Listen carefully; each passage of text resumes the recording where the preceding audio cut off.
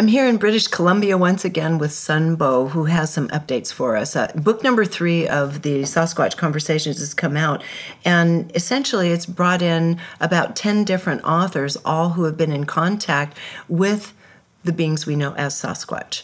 And each one of them has stories that kind of verifies and validates and overlays with each other's stories. And we are not going to have time to get into all of them, but we're going to pick and choose. And first we'll start with some of Sunbo's own experiences that we haven't talked about before, because I was trying to imagine a couple of them as we went. And first of all, let me ask you, how did this year's event go in terms of the amount of contact with people, and maybe if there were some overarching messages coming in? Yeah, this year's conference was very successful. We had we counted 222 people. Ooh, excellent. We had people again from Australia, from Russia, from Europe, different parts of North America. There was 12 workshops every day for 3 days. We had also a few native elders like Clifford Mahody, who was the co-founder of the Star Knowledge Conference, as well as Garrett Duncan and Uza Navajo. And so there was some highlights. For me, we had 2 group encounters where a few of us met a few of the Sasquatch. Together? Yeah. So you could kind of validate each other's experience because you were having it together. Yeah, that's the most... That's exciting. Yeah, the most wonderful part of this journey, I think, is when we can share it. Talk about that a little bit, and what the nature of that group encounter or the group encounters were like, and also any kind of messaging that's coming through right now.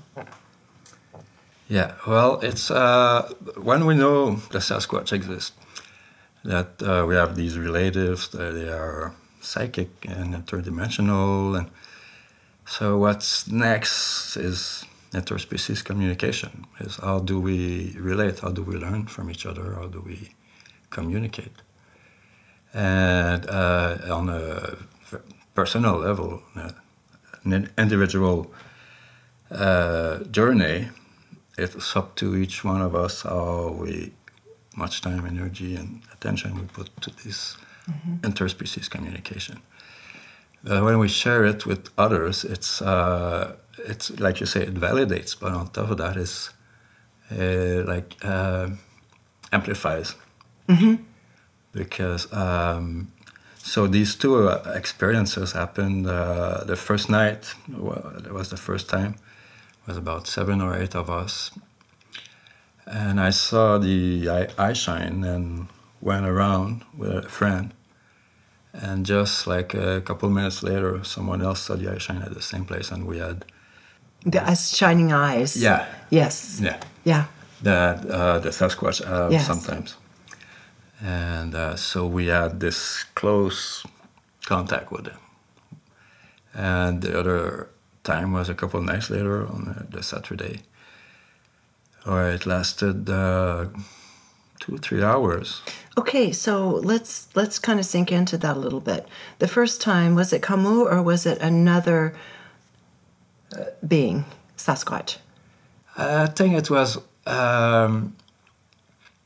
others. There was probably a local Sasquatch that were there. Yes. Gail, who's one of the co-authors, she felt a female. And she's the one who got a message that time. The other time is when we went to the amphitheater. Went to the what, amphitheater? Amphitheater. That's where a lot of activity has happened in the past 3 years. For instance, a lot of orbs on the photos. Many orbs everywhere, yeah. Yeah. So there was Shakara, who's channels the star language. She started to talk in the star language, and they came out. It's the second time that I see her doing that. Interesting. And they came forward. More than one? Yeah, there was a few. It's hard to say exactly how many because we see one. Because some are partially hidden and some are coming a little more forward, yeah. Yeah, and they kind of are not totally fully materialized. So we can see one appear and disappear, and next one there, one walking by, we see eye shines, we hear branches crack, footsteps, all these things. So there was about, again, 7 or 8 of us. Interesting. And now the communications through Gail, was everything done telepathically in the usual way then? Yeah, that's how communicators who get in deep conversations with them. And including yourself, obviously. And what did that particular message coming from the female Sasquatch through Gail have to share with you? They were welcoming us. We were just coming in. And it was the first time she was seeing the eye shining. So she was very happy about it. And it confirmed what I just see a couple minutes before that she didn't hear. So that what? She didn't hear that I had seen the eye shine, and she saw them. So that's those signs they give us that they have many ways to manifest and to come forward. So really the overarching message is, okay, now is time for proof. So you can learn to relax with this and be more comfortable that we're here. Proof is, I don't think, it's not about proof. They give signs, they give evidence. We can find footprints, we can see them, we can hear them, we can find structures they build, we can find hair in some cases, we can find gifts they leave. Gift they leave, yeah. So there's all these different ways they have to manifest to let us know of their presence. Right, and you were saying earlier that the larger message was it's time that we begin coming together and communicating. Yeah. So it wasn't per se like very specific messages they had to do at that moment, but here we are, let's learn to be together. Exactly. Okay. That's once we know we're not alone, and we have these relatives that are not only very close but very evolved. They can be great teachers. So the next step is to communicate, and it's a long process. And I just mentioned many different ways they have to communicate, but the deepest level is on telepathy. Yeah, on the psychic planes. Yeah. And in the book, it talks about why they can go undetected if they choose to. That they have the ability to bend light, so the illusion is simply it's just almost like creating a field where you can't see them, even if they're standing right there. And they also have the ability to change frequencies just enough so it's out of the human ability to perceive visually, right? Yeah. And they can phase in just as quickly if they choose. Exactly, yeah. They move between the different dimensions or densities.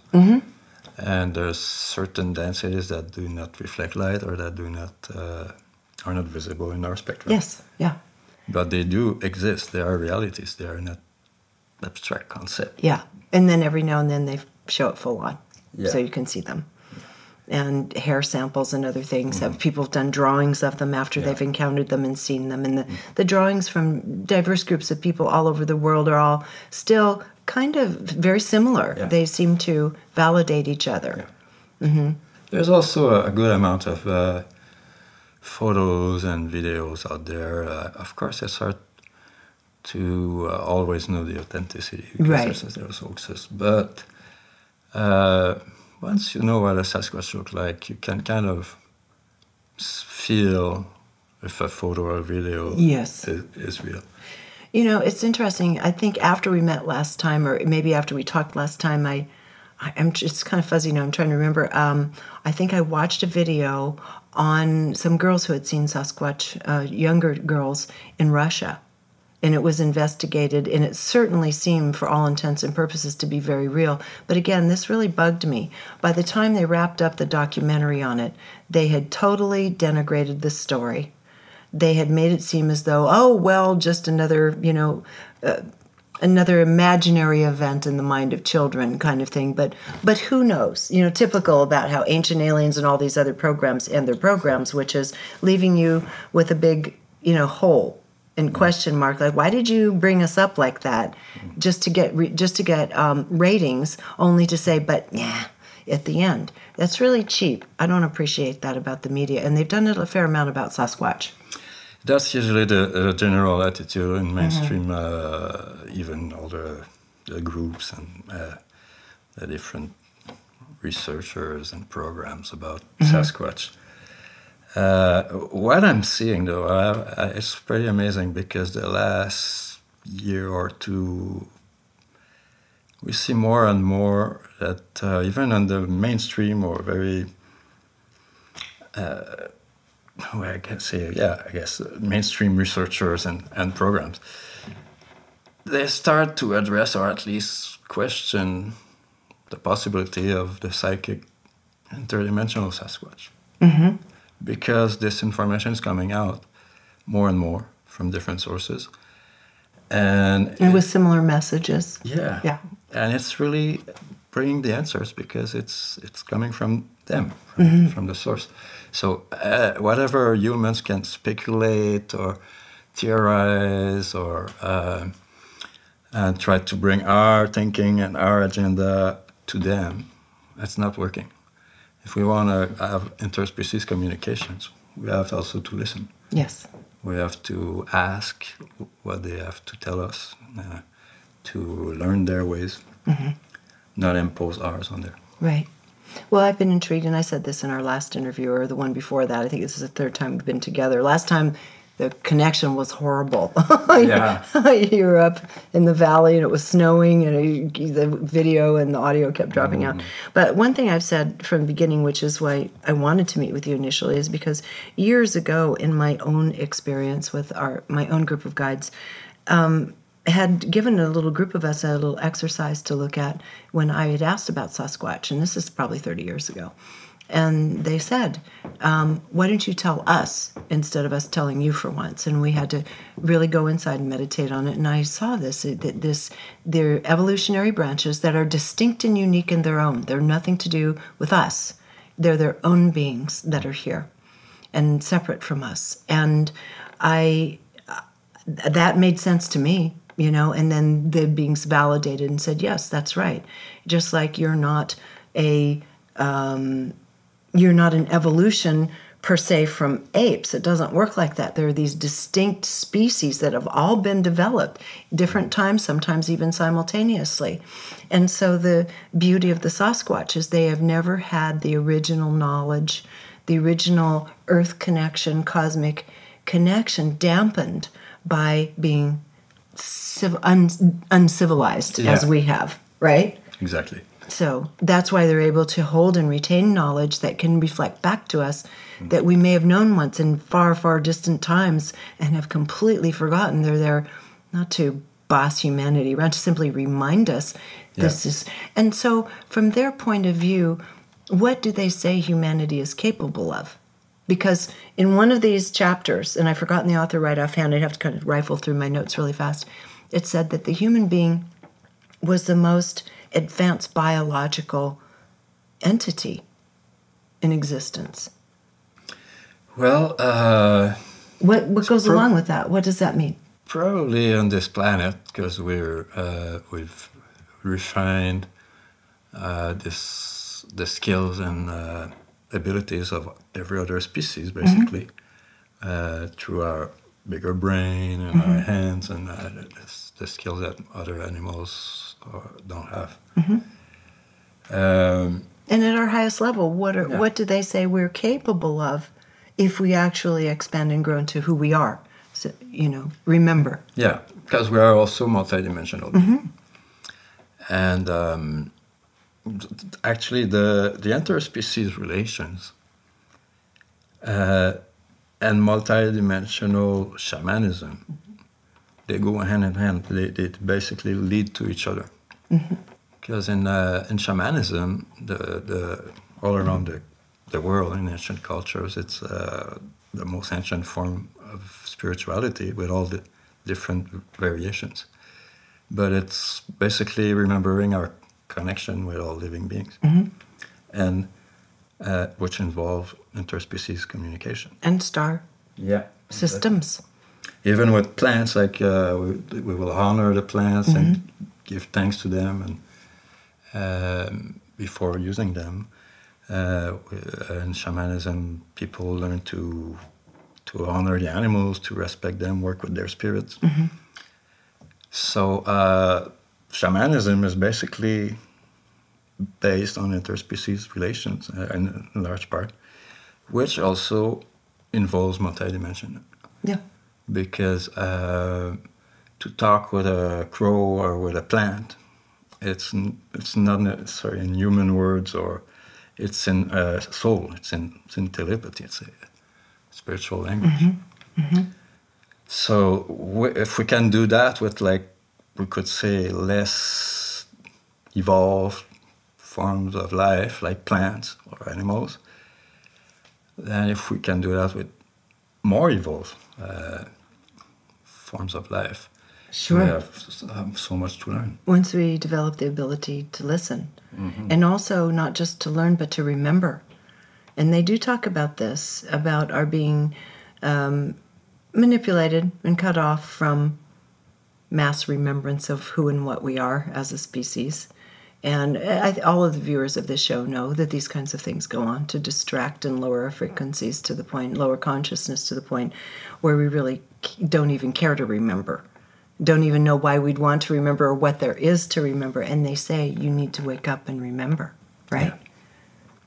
Yeah, because also we're the way our collective destiny is going on this planet at this time of evolution, more than any other before.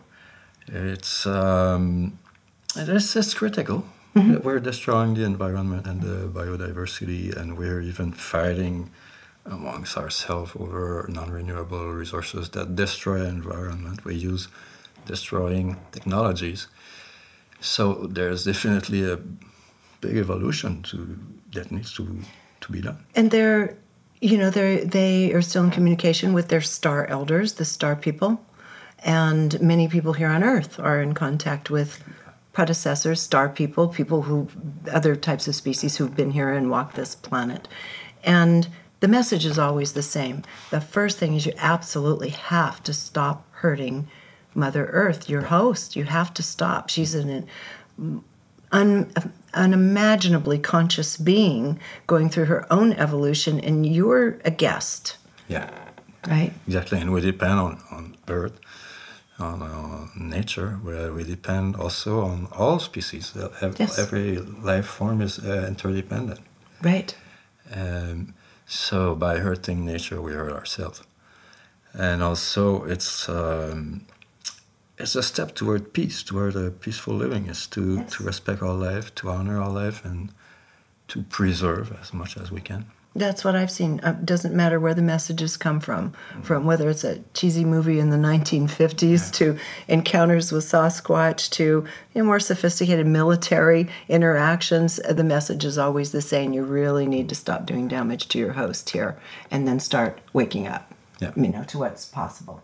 Yeah, which also involves spiritual awakening, or we could say raising our consciousness into remembering our multidimensional selves. Well, I've been up here interviewing Clayton and Jeff, of course, who you know well. They introduced me to you, and the whole thing is about raising consciousness. And so sometimes you have to have kind of a shocking display of presence in order for a person to be surprised into the next level of awareness. One of your experiences in the book you talk about is when Camus, who you've had contact with a lot, over the last few years, Camus decides to visit you at a relatively crowded campground. Instead of you going and being drawn out into a remote area of nature. Tell us about that event and what happened. That happened on my birthday last year. And it was a pretty big surprise, because I got to BC a couple of days before. You got what? I got back to BC. Oh, BC, okay. Couple of days before. And I opened a map. I said, where am I going to go for my birthday? And first thing I read is Sasquatch Park by Harrison Spring, what they call the Sasquatch capital of the world. Which is, where is Sasquatch Park compared to, say, Vancouver? It's about, let's say, 1 hour east of Vancouver in the Fraser Valley. Oh, in Fraser Valley. Okay, Yeah. Gotcha. And Harrison Springs has the Sasquatch Days festival since 1938, which is a native-led event. And they have Sasquatch statues all over town. Well, they're all over town here. In fact, Jeff was wearing Sasquatch socks yesterday. Yeah. Red socks with a Sasquatch all over them. Yeah. This is Sasquatch country, too. Okay. Yeah. Nelson has this T-shirt with a Sasquatch and a UFO. Yeah, exactly. So you're at this somewhat crowded campground. It's your birthday. Yeah, and I felt a call to go there, and I got there. At out of a big park, there's only a small area for campground.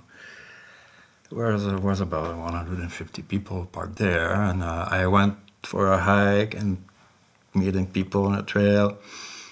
I'm started to think, well, nothing's gonna happen here. There's too many people, and they didn't know why I was called there. But when the night came, I started hearing calls, Sasquatch calls. Can you make that sound a little bit? What does it kind of sound like? They have a very wide variety of vocals. Mm-hmm. The ones I heard the most is what I call the friendly hoots. Hoot? They go like, woo, woo. So it can almost sound like an owl? It's somewhat. Okay.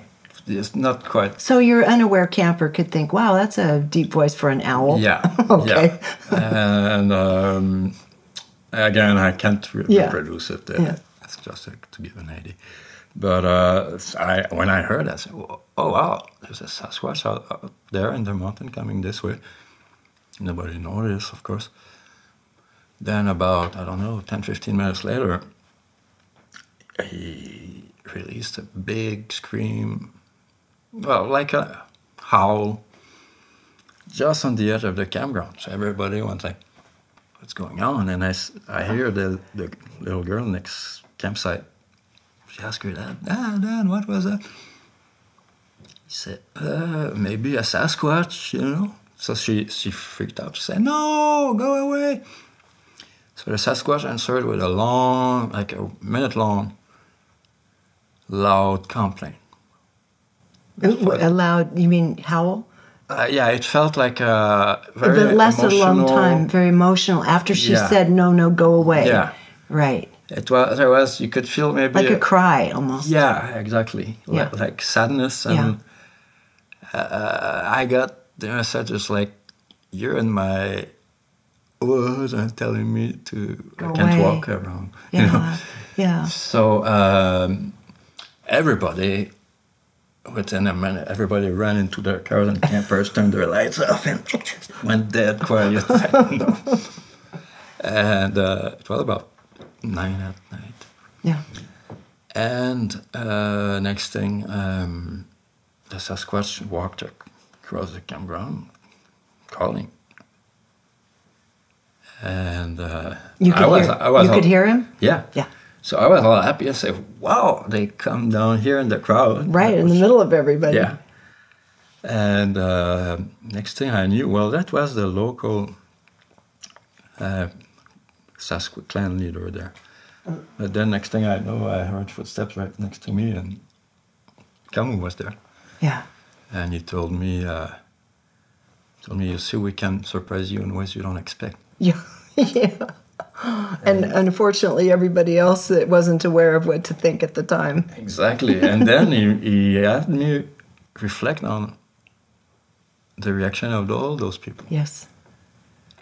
And that made me think that out of those 150 people, probably none of them will ever report, if ever talk about it even. What about around the campground the next morning? Did anyone talk about it? I was gonna go around and ask people. Mm-hmm. But by 9, everybody was gone. Oh, really? Wow. Really didn't Oh, want us. just split. So So much for research, yeah. yeah, right. So, well, I got my sign, but that made me think about what we call cognitive dissonance, where Cognitive dissonance, Yeah. right. You can be right in front of you, but you have no place to put it, so Yeah. it's like that. so when people see or experience something they don't know, it's easier to deny it, to say it doesn't exist. Or if they can't understand it, they say it's impossible. Right. So that's what I believe most people, at least that day there, did. That there's probably a very small handful who will ever talk about it. Right. And that makes me realize that there's many more sightings and encounters than we ever hear about. Right. Just people just don't report. As an example, my roommate now he's been asking people around the last couple of years. He found over 70 accounts, locals who had encounters. Who had never reported it Yeah. prior. Interesting. So the time now is drawing near for us to start becoming a little more humble Yeah. and understanding we're not all that. We're not the only species here. And it doesn't mean we're less than. It means that we've, in a lot of cases, made some bad decisions and have to recover ourselves and stop some of the behaviors. But no one's putting us down as a lesser species. That's not what it's looking like. And whether it's coming from star people or whether it's coming from the Sasquatch. No, it's actually they're trying to remind us our value, our potential, that we have buried under our ways, under our uncivilization. You can say. Civilization, yeah. The programming, the conditioning we've been brought into since generations, since probably thousands of years, where we cut ourselves from nature and from our spiritual essence. Absolutely. Now, in the back of the book, and again, there are so many different people that have their part to say in the book, and I don't want you to have to speak for them because that's their experience, but people can certainly read the book, right? Conversations with Sasquatch, book 3, right? Sasquatch Message to Humanity. Ah, yeah, right. Okay. Sasquatch Message to Humanity, kind of there. I don't have it sitting in front of me, so sorry about that. Now we've got it right. Book 3, and I'm only asking you to explain the things you've directly been told and experienced. So just as they will when their time comes, right?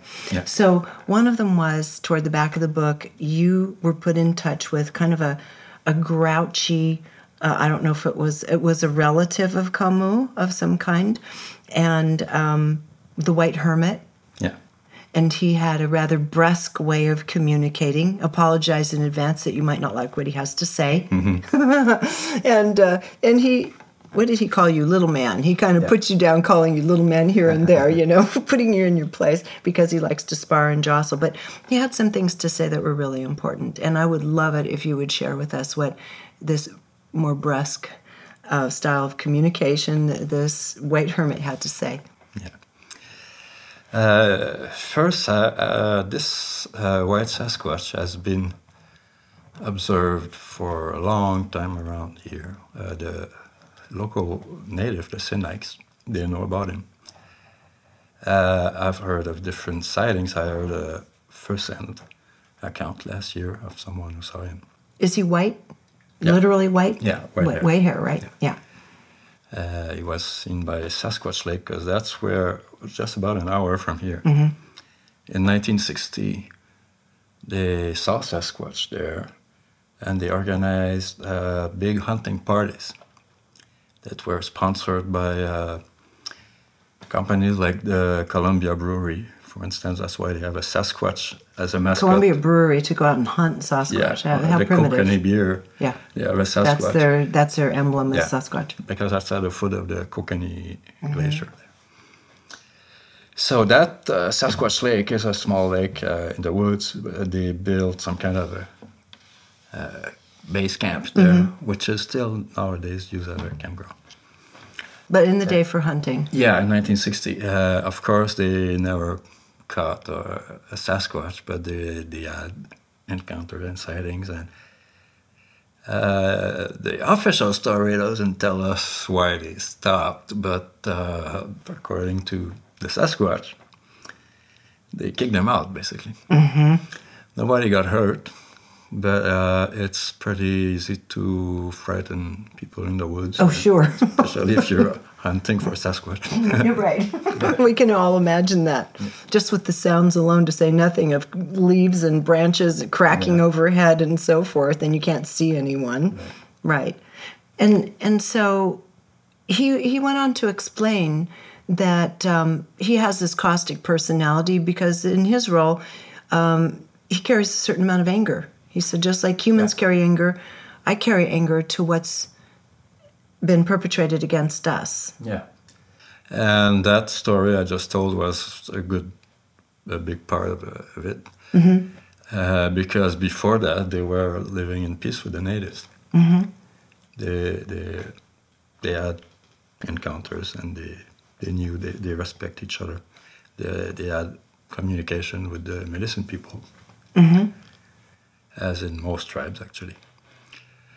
But like he's a bit like not too polite. No, a little insulting. Yeah, but at the same time, it's teachings. It's giving lessons of humility, for instance, seeing how we are. We think sometimes ourselves to be so wonderful, advanced. and like we were on top of everything, and we're not. We're just part of the whole wheel, and so the lessons. I think sometimes it took me as a scapegoat a little bit. Yeah, that he's talking to all of us. You can take it. Yeah.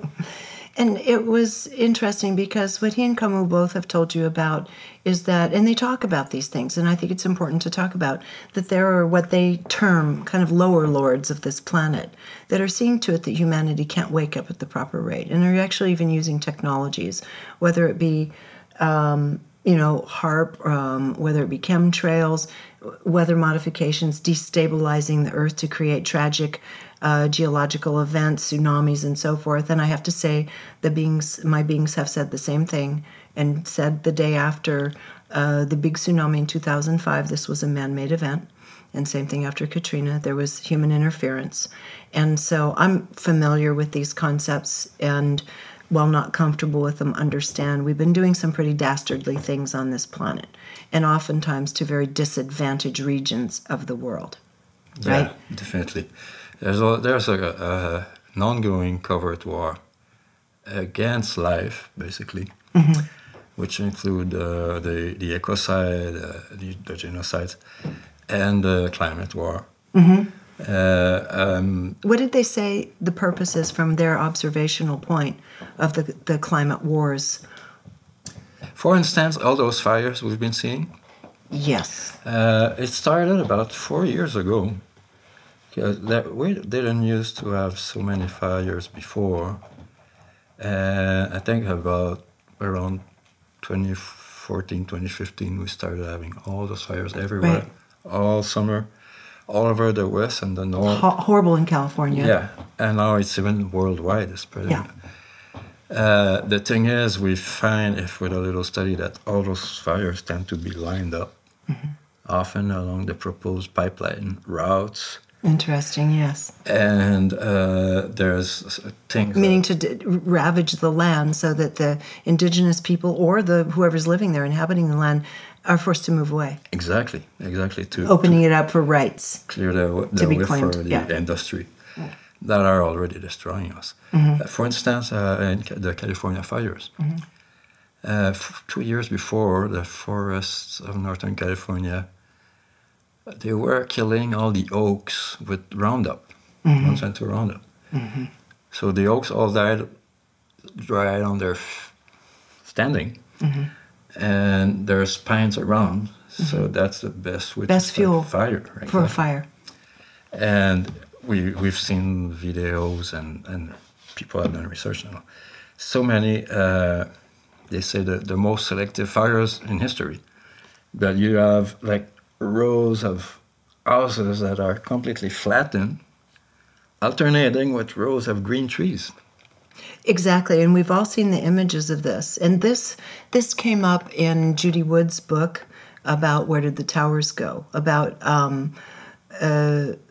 particle beam laser technology, Tesla technology, that was in her studied scientific opinion. She doesn't say who, why, she doesn't care about that, was used to take those buildings down. And then 3 blocks away, a seared row of cars where the top half of the car is fine, the second half is fried. Yeah.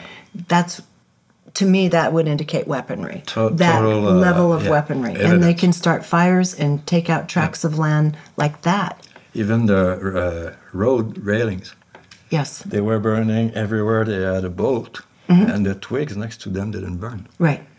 So that's obvious that it's a microwave weapon and stuff Exactly. like So this is going on, and there, you know this, you've researched it on the ground, but the Sasquatch are explaining to you why this is being perpetrated by these hidden forces against humanity. And they do say some are human and some are not human. Yeah, definitely. Yeah. So let's talk about that for a moment.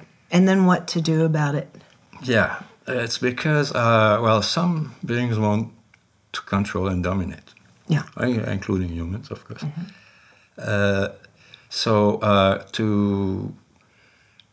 To control and dominate,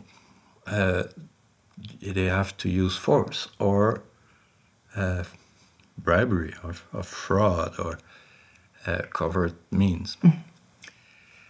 So they've been doing a pretty good job at getting control over the planet, the institutions, the industrial ways. Soul-choking institutions of all kinds. Yeah.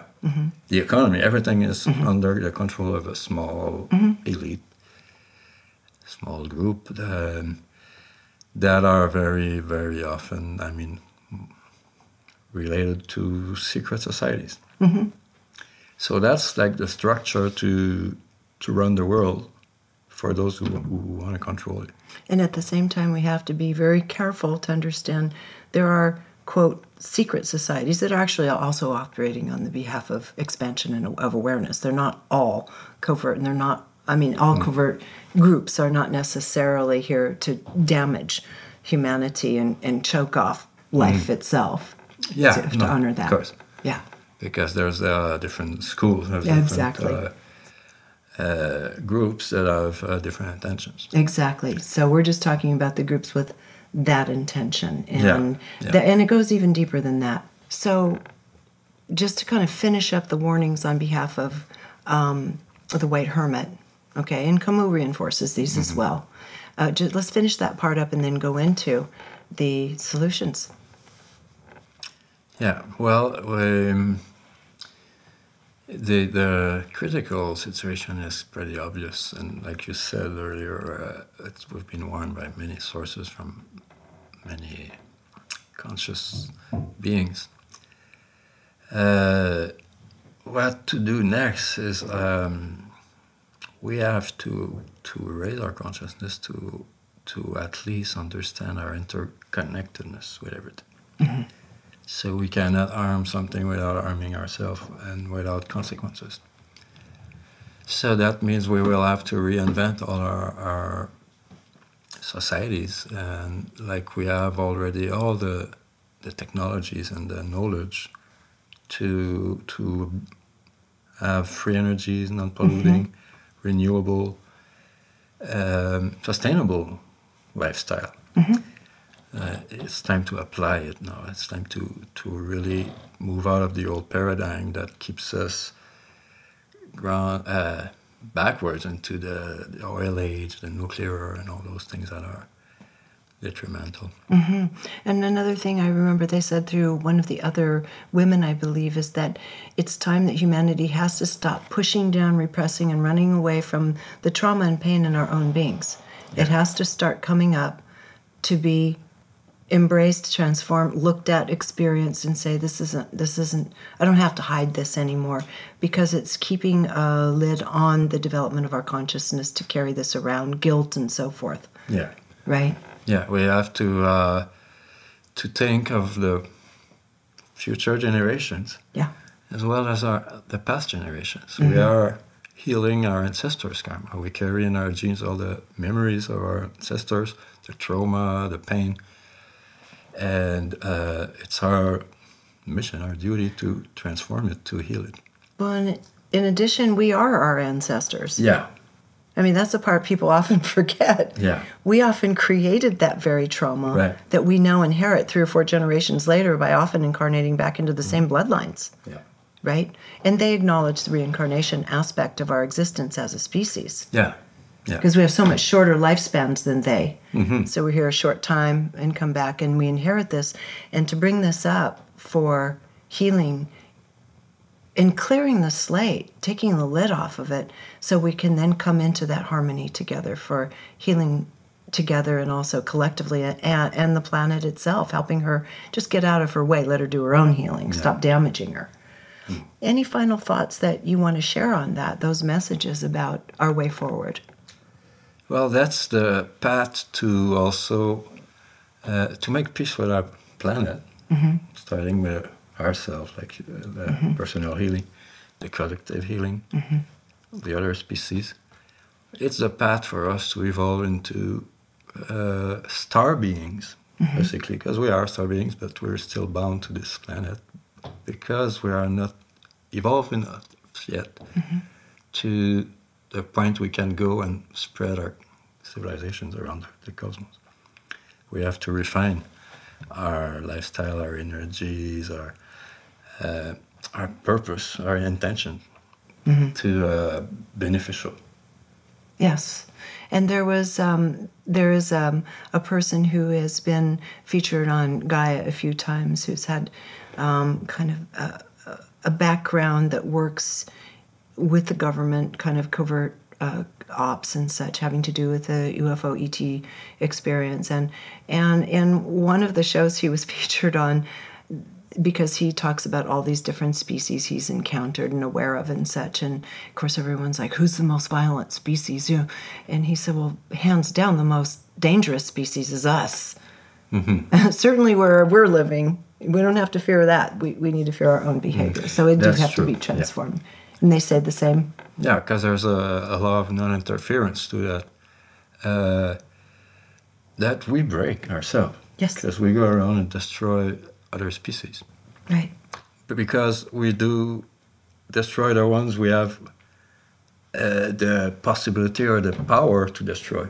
Right. If we were to meet more powerful species, we could be the prey. We could be treated just as we treat the ants, for instance.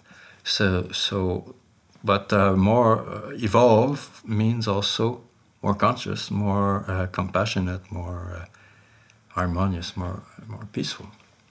So that's what they're calling us to work on, to become, because we can then reconnect with all our great cosmic family. Right. So to accept and transform our own dark parts and start accepting each other on a deeper level, compassion for all living things, right? And then we're ready to do business with others. Yeah. Thank you so much, Sambo, for taking the time to come be with us. And is there a website people can go to now for the conference? Because before, no one could get hold of you. So where do we go now? I got my website started this spring. Is scenicsasquatch.com. Scenic stands for Sasquatch Close Encounter Network for Interspecies Communication. Very good. We promote nonviolent, peaceful communication. Well, thank you for all the work you're doing, for bringing so many people together now, and for bringing a very gentle message forward. It has a little warning hidden in it, but it's basically gentle. We just have to get out of our own way and do the right thing, and we're on the right track, right? Right. Thank you so much, Sunbo. Thank you very much. Until next time, thank you for joining us here on ReginaMeredith.com.